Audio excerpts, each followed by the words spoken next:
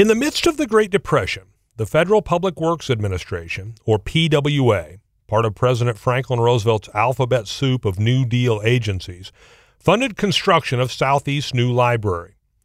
Completed in 1939 between Albert and Leming halls, directly across from Academic Hall, the original building, eventually named for the college's beloved librarian Sadie Kent, was a neoclassical limestone masterpiece in harmony with early campus architectural styles.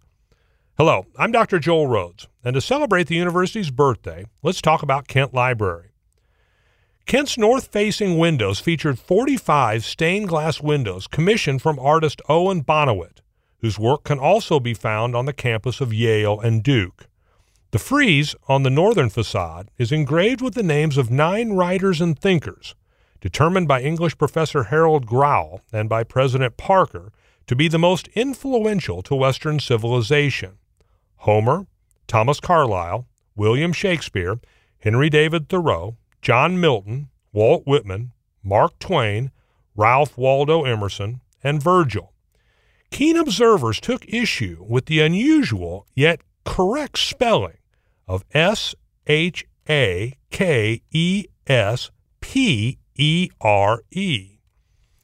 Between 1965 and 1968, Kent experienced a multi-million-dollar renovation that increased interior space fivefold, but more prominently wrapped the original structure in a modernist concrete screen with protruding white portico.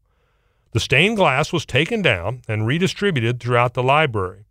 The portico now features 17 intellectuals: Whitman, Twain, Shakespeare, this time spelled Shakespeare,